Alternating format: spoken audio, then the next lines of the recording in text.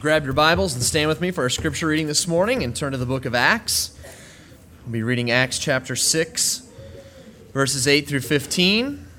If you don't have a Bible with you, there's a Pew Bible in front of you. It's on page 630 of the Pew Bible as Pastor Bruce continues in our series, Daring to be the Church on Mission, Unstoppable. Today we're going to be looking at the story of Stephen. So we're going to be reading Acts chapter 6, verses 8 through 15.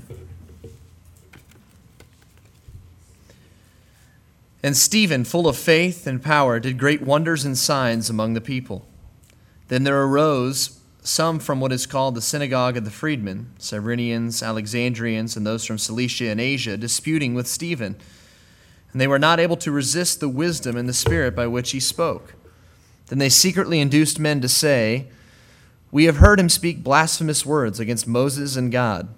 And they stirred up the people, the elders, and the scribes, and they came upon him, seized him, and brought him to the council. They also set up false witnesses who said, "This man does not cease to speak blasphemous words against this holy place and the law. For we have heard him say that this Jesus of Nazareth will destroy this place and change the customs which Moses delivered to us." And all who sat in the council, looking steadfastly at him, saw his face as the face of an angel. God, we come to you this morning. We thank you for your word and how it changes us. Thank you for your Son and his death on the cross. I ask that we would be drawn to you this morning through the words of Pastor Bruce. Help us to be a church that is unstoppable on mission for you and doing what you call us to do. Open our hearts and minds to be drawn closer to you and to learn what you would have us to today. In Jesus' name, amen.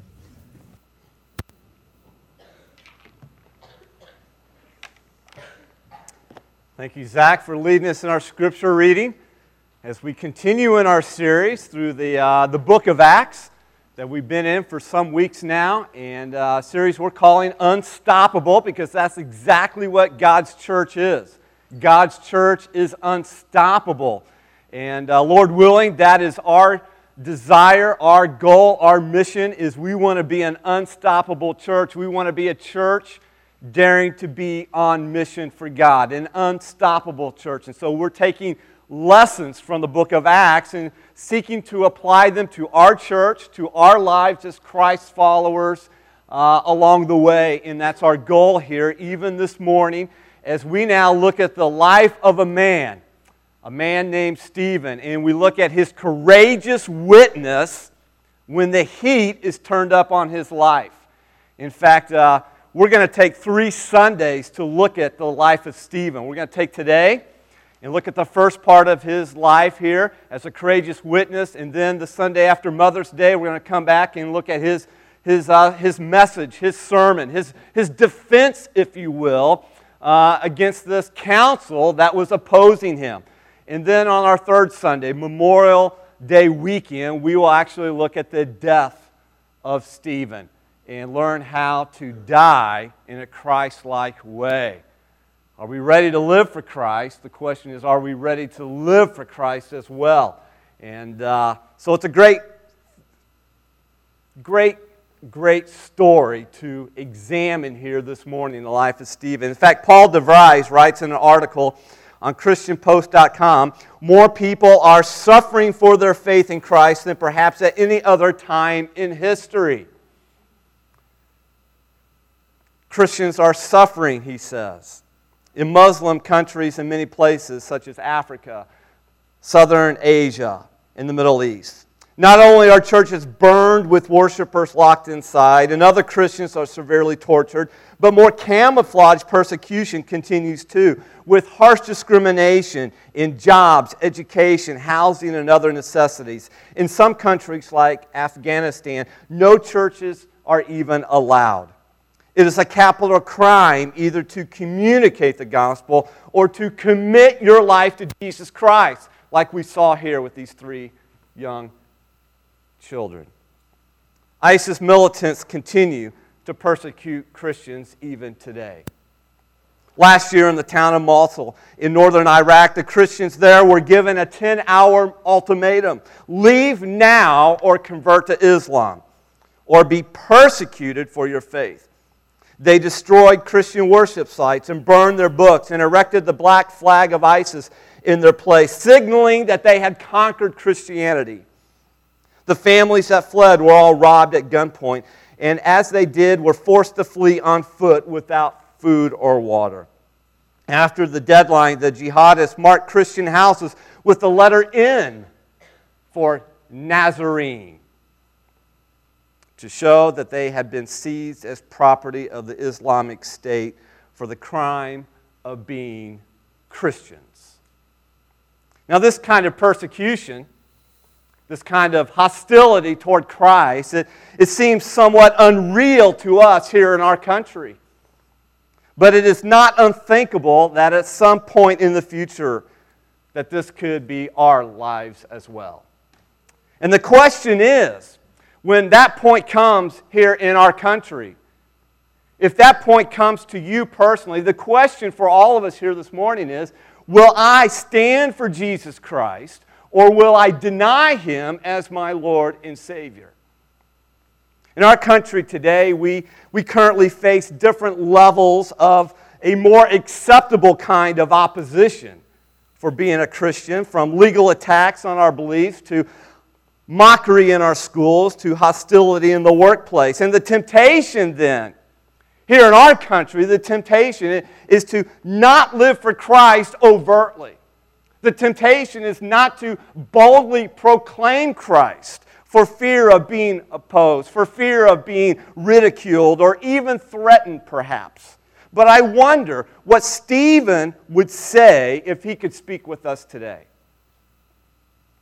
What would Stephen say to us as a church here in America? I think Stephen would call us to be courageous witnesses for Jesus Christ. Although Stephen may not be here physically today to speak with us, his life and his legacy still speaks to us here in the book of Acts. And though Stephen's life is cut short in the story of Acts, listen, his life is still significant nonetheless. His legacy is clearly seen throughout the book in the ministry of the man who played a part in his death, Saul of Tarsus. So who exactly is this man? Who is Stephen? Well, Stephen was a Hellenistic, or a Greek culture Jew, if we could call him that, who believed in Jesus Christ, who accepted Jesus Christ as his Lord and Savior. A man who put his faith in what Jesus had done on the cross for him, in paying the penalty for his sins. And so, first and foremost, Stephen was a Christ follower like you and I. Like those of us who have placed our faith in Jesus Christ. He was part of the church at Jerusalem too. He also preached the longest sermon in the book of Acts. We'll look at that sermon in a couple of weeks. But today, I want us to see this. Stephen was a man who was crowned with courage. He was a man crowned with courage. Stephen was a courageous witness for Jesus Christ who died as the first Christian martyr. Now, you'll notice a picture. Actually, it's a painting up on the screen as well. In fact, I'm going to be showing you a series of paintings that were done by a Spanish painter, and these are in a series of paintings that are known as the martyrdom of Stephen. Some of you will be asking yourself, why is he showing me that? Some of you may appreciate these paintings. Kind of give you a one man's visual interpretation of what this may have looked like. What's interesting here is Stephen's name means victor's crown. And the word martyr is translated from a word that actually means witness. And so understanding that, I agree with what one Bible scholar said. Stephen was a martyr before they stoned him. In other words, Stephen was a man who died for Christ because of his courageous witness for Christ. So, why should I care about this? Why should I care about Stephen? You're here this morning, you're sitting in the pew, and perhaps you're asking yourself that question. Why should I care about a guy who lived many, many years before me here in the book of Acts? Why should I care that he lived for Christ? Why should I care that he died as a martyr for Christ? Well, first of all, Stephen's story is recorded in the Bible for us. And so God must think that his story, his life, his legacy is pretty significant, and he wants us to take note of it. And then second, being a witness for Christ is something Jesus calls us to as Christ followers. And Stephen is just that. Stephen is a witness for Jesus Christ. And so there is something for us to learn from his life. And then a third reason is courage is indispensable. Courage is indispensable in proclaiming the gospel of Jesus Christ. And so here we are. We are called to be witnesses for Jesus Christ, and courage is indispensable for that. And Stephen was a courageous witness. So again, there's something for us to learn from him. So we ought to care about Stephen's story because his life as a courageous witness is biblical, it's practical, and it is relevant even for us today in the 21st century. So let me show you this. Let's walk through this first portion of Stephen's life here together this morning. Number one, living as a courageous witness for Jesus Christ. A courageous witness relies on God's power. A courageous witness relies on God's power. We were first introduced to Stephen last Sunday when he was selected by the church at Jerusalem as one of the 7 men who would fulfill the ministry of caring for the widows in the church there. Now imagine this. This church in Jerusalem, as we learned last Sunday, was anywhere from 10,000 to 20,000 people. And so out of this mega-sized church of 20,000 believers, Stephen stood out with 6 other men as a man of character, as a man of integrity. And serving widows here was a valuable and noble ministry for Stephen to serve in. But Stephen's ministry, this is what I want us to notice here, Stephen's ministry does not stop with just serving widows.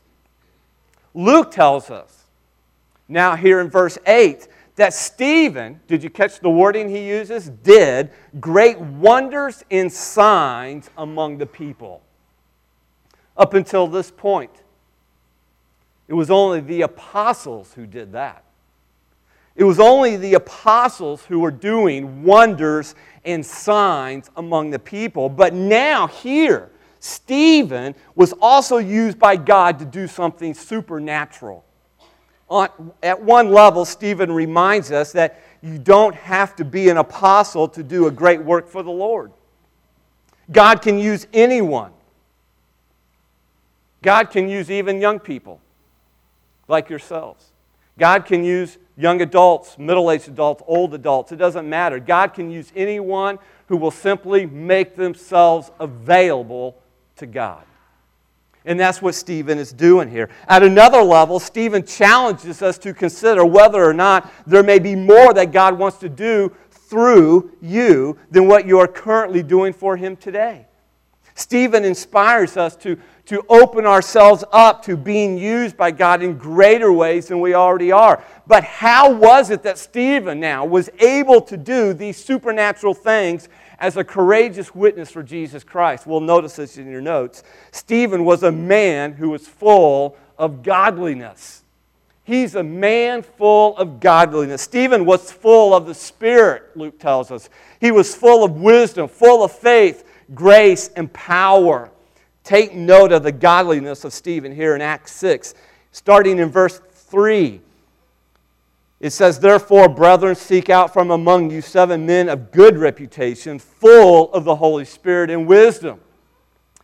And who did the church choose? They chose 7 men, one of those men being Stephen. Verse 5 tells us that Stephen was full of faith and power. They chose Stephen, a man full of faith and the Holy Spirit. And verse 8 says Stephen was full of faith and power. In fact, some translations say full of grace and power. And so Stephen here was a man who was full of the Holy Spirit. He's full of wisdom. He's full of faith. He's full of grace. And he's full of power. Now, I don't know about you, but that's some pretty high praise for a man in the Bible. Very high praise. But what does it mean when it says Stephen was, quote, full of these things? What does it mean to be full of something? Well, this is a bottle of water, as you can tell.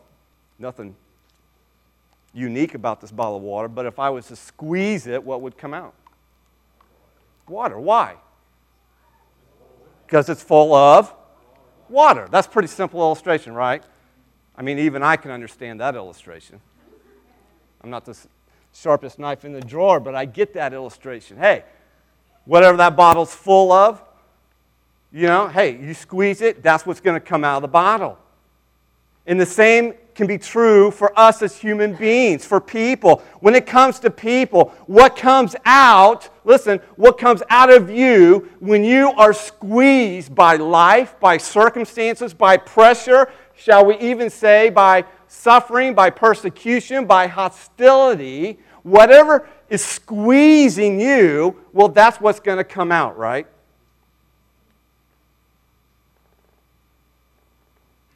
People can be full of all kinds of things, such as anger, bitterness, greed, jealousy, lust. Or people can be full of things that are on the positive side, such as love, kindness, and peace. To be full of something is to be so characterized by that thing that you are seemingly controlled by that. Like when someone is full of rage, they are controlled then by rage. And it shows itself when the pressure is on and something in life is squeezing them. And whatever's in the inside, in this case rage, it comes out. Or when someone is full of kindness, they are controlled by kindness. And so let's stop and ask a very practical question here. What are you full of? Now I know some people at work or your family members may tell you, you're full of.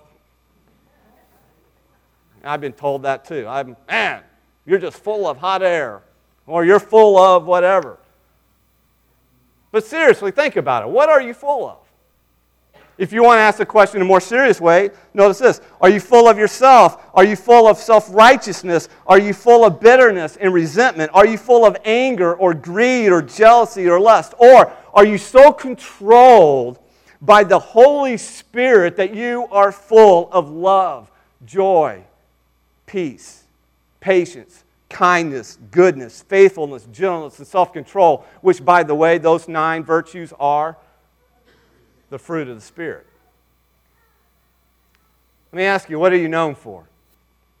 What are you known for? Stephen was known for being full of wisdom, faith, grace, and power, and I believe it was because he was, first and foremost, he was full of the Spirit of God.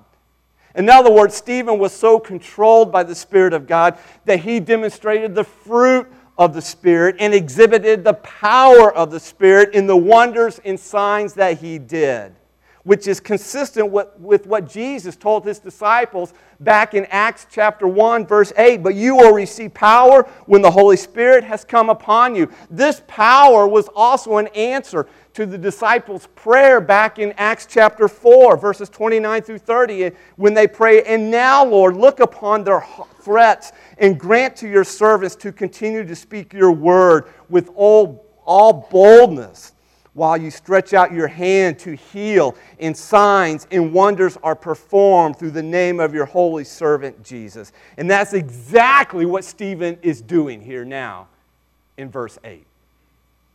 He was boldly proclaiming Jesus Christ. And he was boldly pointing people to Jesus Christ through the signs and wonders that he was doing. Now there's something else before we move on that I want you to notice about Stephen here in Acts 6. Understand, Stephen is not like some kind of superhero that's rising up out of the pages of God's Word. He's not some forgotten superhero in Marvel's Avengers. How many have seen the new movie yet? Is it pretty good? Okay.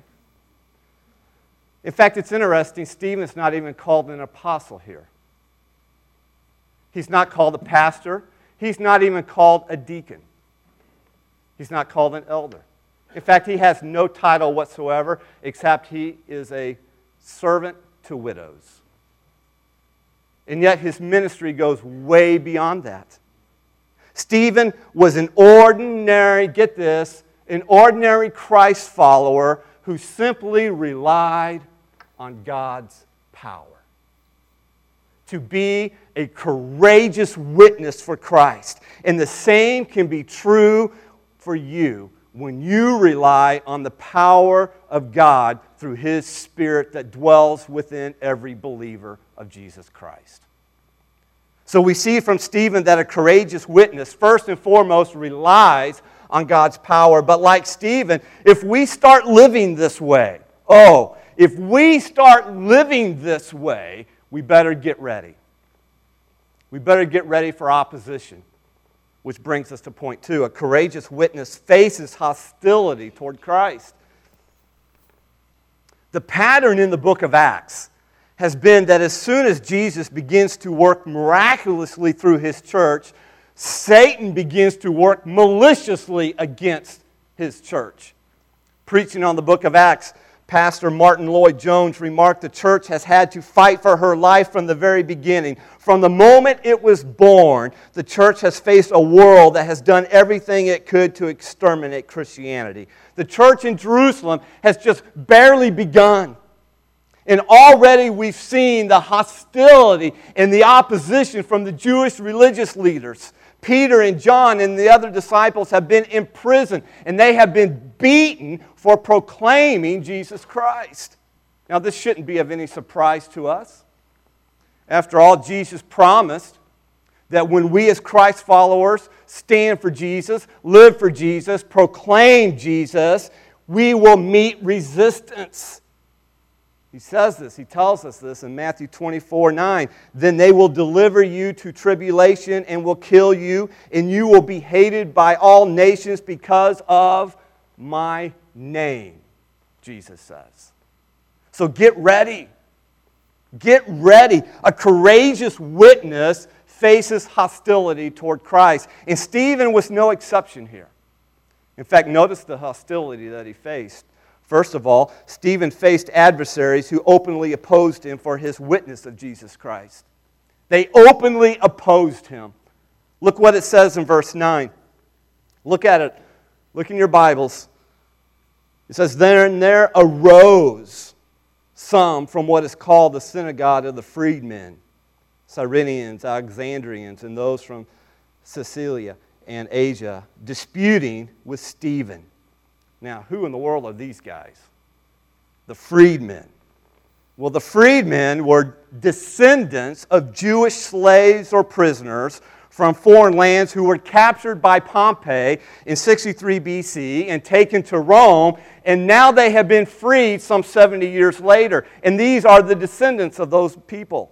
These freedmen, listen, they're still very much committed to the Jewish faith, Jewish traditions, Jewish customs, and some now have moved back to Jerusalem and have formed their own synagogue in the city of Jerusalem. And what's interesting, since Paul was from one of these areas that Luke mentions, it's intriguing to think that the Apostle Paul, who was formerly Saul, may have heard Stephen preach about Jesus in this synagogue and may have even debated with Stephen about Jesus. Apparently, Stephen was proclaiming the gospel of Jesus Christ in this synagogue of freedmen. And these men were offended. And they started to rise up and argue with Stephen. In fact, Luke uses the word disputing with him. As in the case throughout the book of Acts, it doesn't seem to be the miracles that Stephen performed that caused his adversaries to openly oppose him. It was the message that he was proclaiming. And what was that message? It was the message of Jesus Christ. And we can expect to face opposition as well when we proclaim Jesus. Second, Stephen faced adversaries who then secretly plotted against him. And they plotted against him through lies and deceit. Stephen's adversaries first tried to refute him by openly opposing him, but when that didn't work, they started a smear campaign against him. They attacked him with lies and with deceit when they couldn't overcome the wisdom of his arguments about Jesus. In fact, verse 11 says, look at it. Then they secretly induced men to say, "Oh, we've heard him speak blasphemous words against Moses and God." In fact, they probably bribed some people into accusing Stephen of blaspheming against Moses and God, which was a most serious charge or crime in first century Jerusalem, one that ultimately got Jesus crucified, if you remember. Maybe Stephen said, maybe he was proclaiming and teaching in the synagogue of these freedmen, and maybe he said that, hey, true salvation is through Jesus Christ alone and not the law of Moses, what we would know as the Ten Commandments. Maybe Stephen said that Moses could never bring salvation, but Jesus has brought salvation once and for all through his death and through his resurrection. Whatever it was that Stephen said, listen, they twisted it and they used it against him, as often is the case whenever the gospel is proclaimed. And then they arrested Stephen and brought false witnesses to testify against him in verses 12 and 13. Look at it. And they stirred up the people and the elders and the scribes. And they came upon him, seized him, and brought him to the council. That council, you can just think of that as kind of the Jewish religious leaders. And they also set up false witnesses who said, this man does not cease to speak blasphemous words against this holy place in the law. This holy place is a reference to the temple that they worshipped in. The main charge they brought against Stephen is then found in verse 14, where they expand on it. For we have heard him say that this Jesus of Nazareth will destroy this place, will destroy this temple in which we are now congregating in, and change the customs which Moses delivered to us. These were serious charges. Few things, get this, few things were more important to the Jewish people than their temple and their traditions. Oh, they coveted those things. In fact, we're going to see when we look at the message of Stephen, they worshiped those things, idolized those things. Now, briefly here, let me just kind of draw our attention to what Stephen's talking about here. We'll get into it more in detail when we look at his message and defends himself. But I don't want you to miss the theological, and don't let that word scare you, significance that these religious leaders missed here in verse 14. In the Old Testament, the temple was the place where sacrifices were made, so an unholy people, like us, could commune with a holy God. And so you were dependent back then to bring your sacrifice to the priest, and they will offer it to God at the temple. But now this is no longer a place, it is a person. And that person is Jesus Christ. As Jesus said in Matthew 12:6, I tell you, something greater than the temple is here, pointing to himself. So when Stephen speaks about the temple, the physical temple being destroyed, he was emphasizing that we have direct access to God now through Christ's death and resurrection. Jesus is the ultimate sacrifice for our sins. So now there is no further need for the temple rituals and customs and sacrifices. And so when the religious leaders accused Stephen of speaking against this holy place of the temple, in reality he was speaking of a holier person, Jesus Christ. In fact, it's interesting, even today, do you realize Orthodox Jews walk around in black, grieving the destruction of the temple? They've missed it. They're worshiping a place instead of the person. They're mourning a place instead of worshiping the person of Jesus Christ and what he has already done for them with his death on the cross and his resurrection. And Stephen now comes, and he's proclaiming, in other words, he's basically saying to these Jewish people, hey, cheer up. What are you grieving about? A greater temple has come. We now have access to God through Jesus Christ. Whoa! Man, that's us. It's startling, though, when you step back from this. It's rather startling how similar all of this is to the way the Jewish leaders had just treated Jesus a few months earlier. They dragged Stephen before the very same council that had falsely accused Jesus and wrongly tried Jesus. And now Stephen was the victim of the same kangaroo court. And the writing on the wall was already there for Stephen.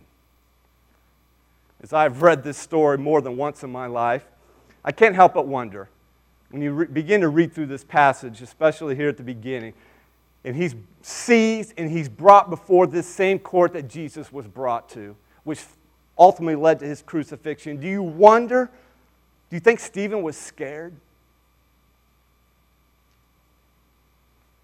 Do you think Stephen realized that his life was nearing the end?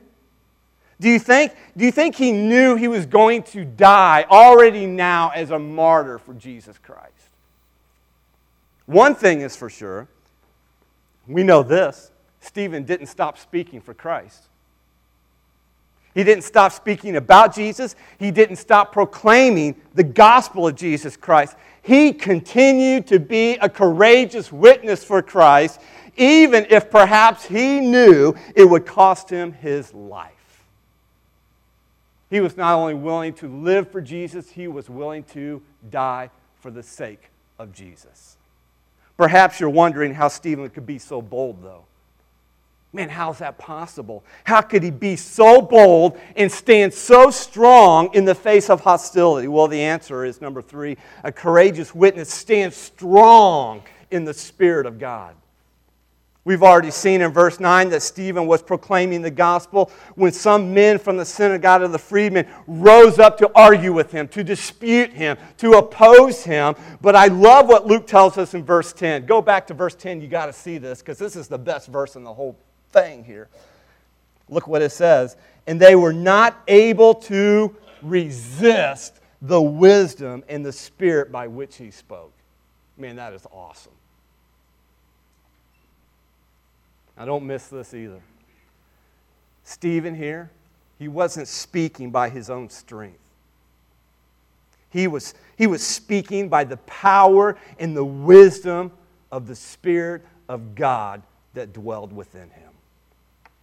Instead of giving up, instead of giving in, Stephen stood strong in the Spirit, and he continued to speak about Jesus when the people rose up against him.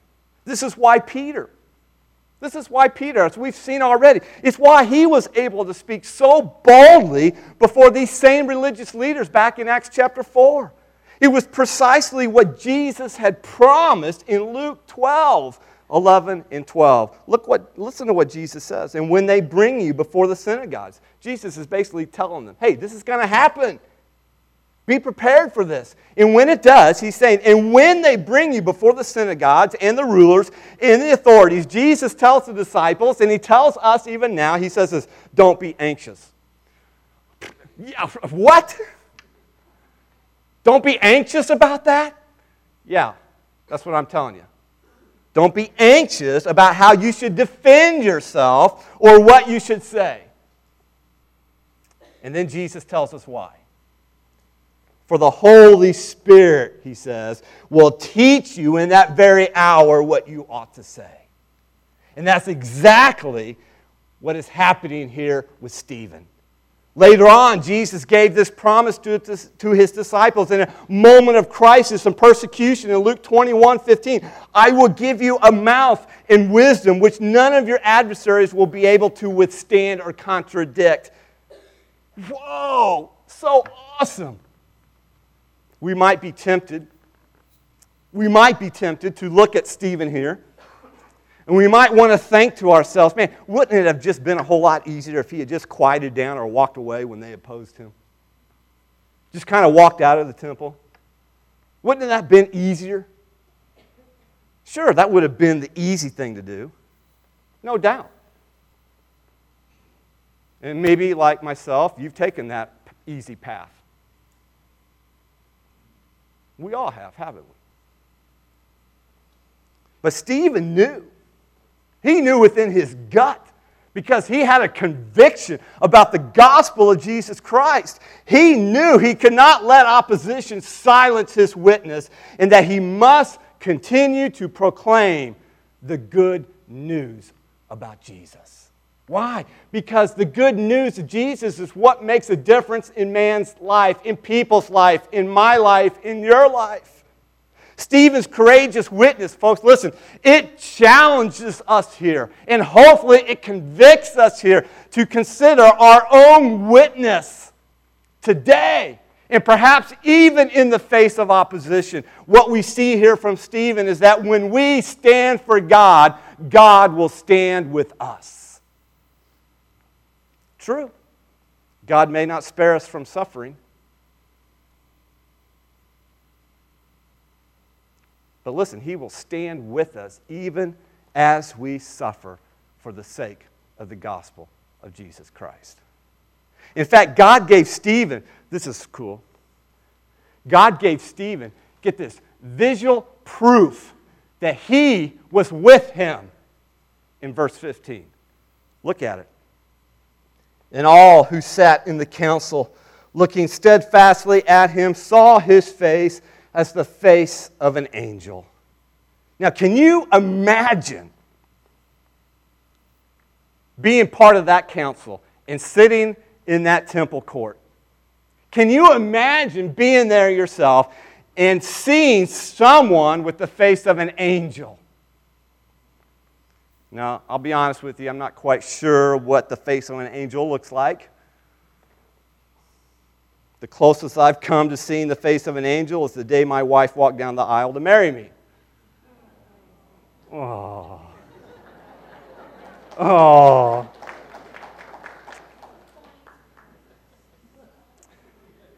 And then we had two boys who now act like the devil, and I'm still trying to figure that one out. I'm like, what went wrong here? Just kidding, boys. Seriously, though, imagine with me. Imagine Stephen standing in front of the council of these religious leaders with everyone in the courtroom watching to see how is he going to react. How is he going to react to these false charges that we're bringing against him? And what did they see? Oh, the religious leaders, mind you, they offered warlike stares to Stephen. But what they saw in return must have been somewhat disconcerting for them because they did not see eyes of hatred returning evil for evil. They did not see a look of fear, cowering and trembling. They did not see a man shrinking in insecurity. Oh no, instead they saw the face of an angel. They saw a face that communicated godly confidence, a face that communicated a heavenly peace because God was with him. So what do we learn from that? What do we learn from this? Oh, I think we can learn something valuable for this in point number 4. A courageous witness reflects God's glory. You know, the face of an angel, that phrase, it's a rather unique phrase. In fact, it's a rare phrase in the Bible. One Bible scholar writes, this is the description of a person who was close to God and reflects some of His glory as a result of being in God's presence. Now, whether Stephen's face had a radiant glow, like Moses' face when he came down from Mount Sinai after receiving the Ten Commandments. Go back to that story. In fact, a lot of scholars compared this incident to that incident because he was being accused of blaspheming Moses, and this was God's way of saying, no, he's not. I've given him my approval. Or perhaps his face had this just serene calmness and peace about it. We don't know for sure. Luke doesn't tell us. But here's what we can say. We do know this. We can say that Stephen's face did not look normal here. God bestowed His own glory on Stephen, so much so that his face reflected back some of God's glory, and he looked like the face of an angel. What a beautiful sight that must have been. If you ever find yourself in the crosshairs of opposition because of your standing for Christ, listen, I can't promise you that God will put a heavenly glow on your face like an angel. But I do believe this. I do believe that God will give you grace. God will give you grace, power to stand strong as a courageous witness. And I do believe there is such a thing as supernatural grace that is given to those who suffer for the sake of the gospel, just as Stephen did here.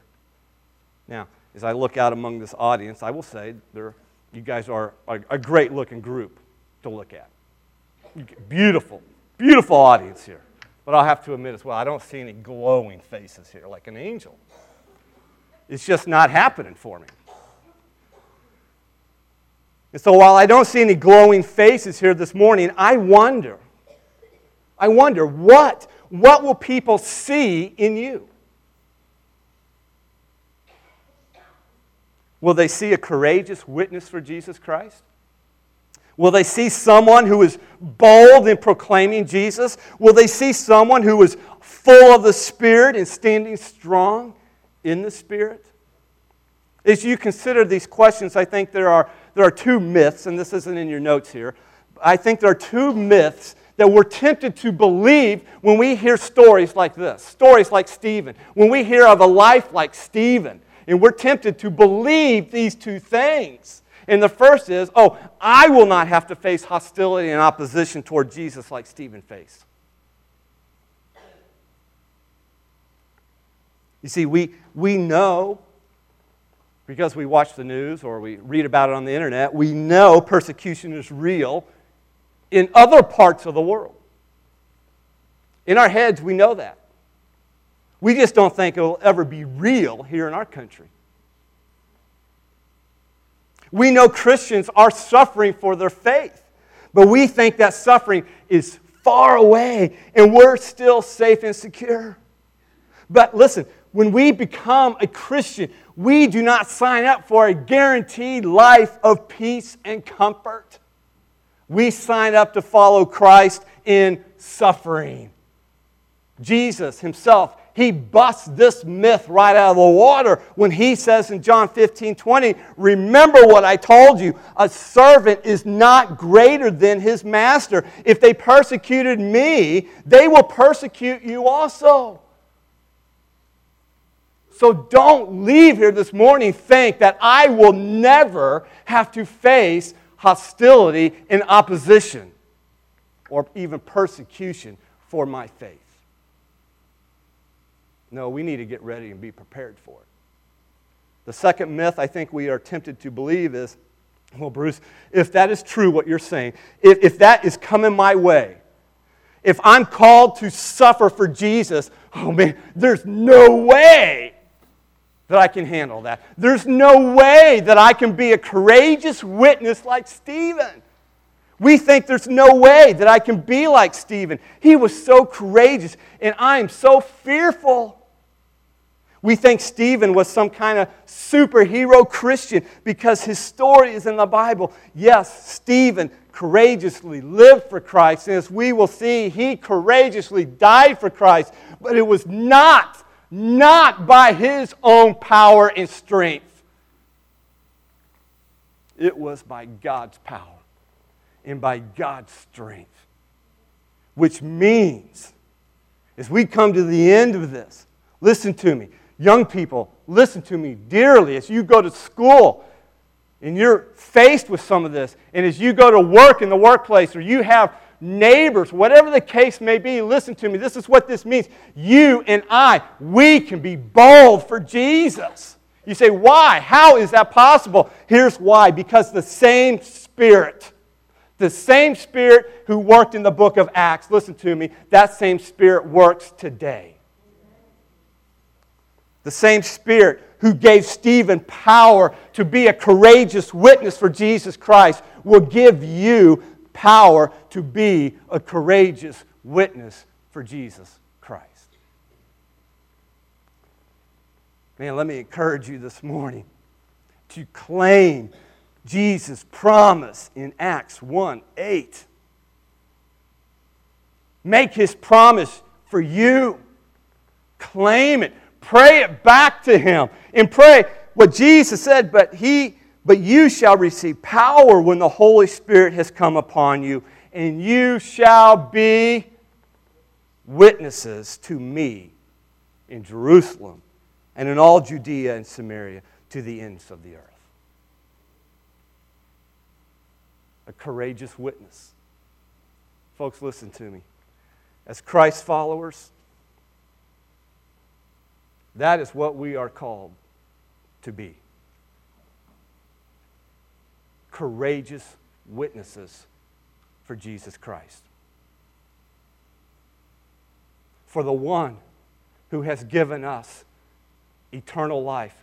For the one who has sacrificed his life on the cross so that we could have the forgiveness of sins. The one who now has changed our life in a radical way. The one who secures our future in heaven. The one who gives us peace and confidence in a world of chaos even now. We are witnesses for Him. Can we do this on our own? No way. No way. I mean, if you're like me, we'll cower every time, won't we? We'll run and hide in the closet. But God didn't leave us on our own, did He? God has given us His Spirit. The same Spirit that empowered Stephen is the same Spirit that empowers me and empowers you to be a courageous witness for Jesus Christ. Let's pray. Father, once again we thank You for Your grace and Your mercy in providing salvation for us through Your Son, Jesus Christ. Lord, thank You for opening our eyes to see our need for Jesus, to see ourselves as sinners in need of a Savior. Thank You for giving us Your Spirit. And by Your Spirit, by the power of that Spirit, may we stand strong as courageous witnesses for Your Son, Jesus. Lord, help us to be bold in living for You, in proclaiming Jesus, and even dying for Jesus. We pray this in Jesus' name. Amen. The praise team's going to sing, and as they do, let me encourage you to respond to God, to go to Him in prayer, to ask Him for boldness, to be courageous for Him. Perhaps you need to repent of sin that's holding you back. Seek out forgiveness from God. Whatever it is that God's leading you to do, now's the time to respond.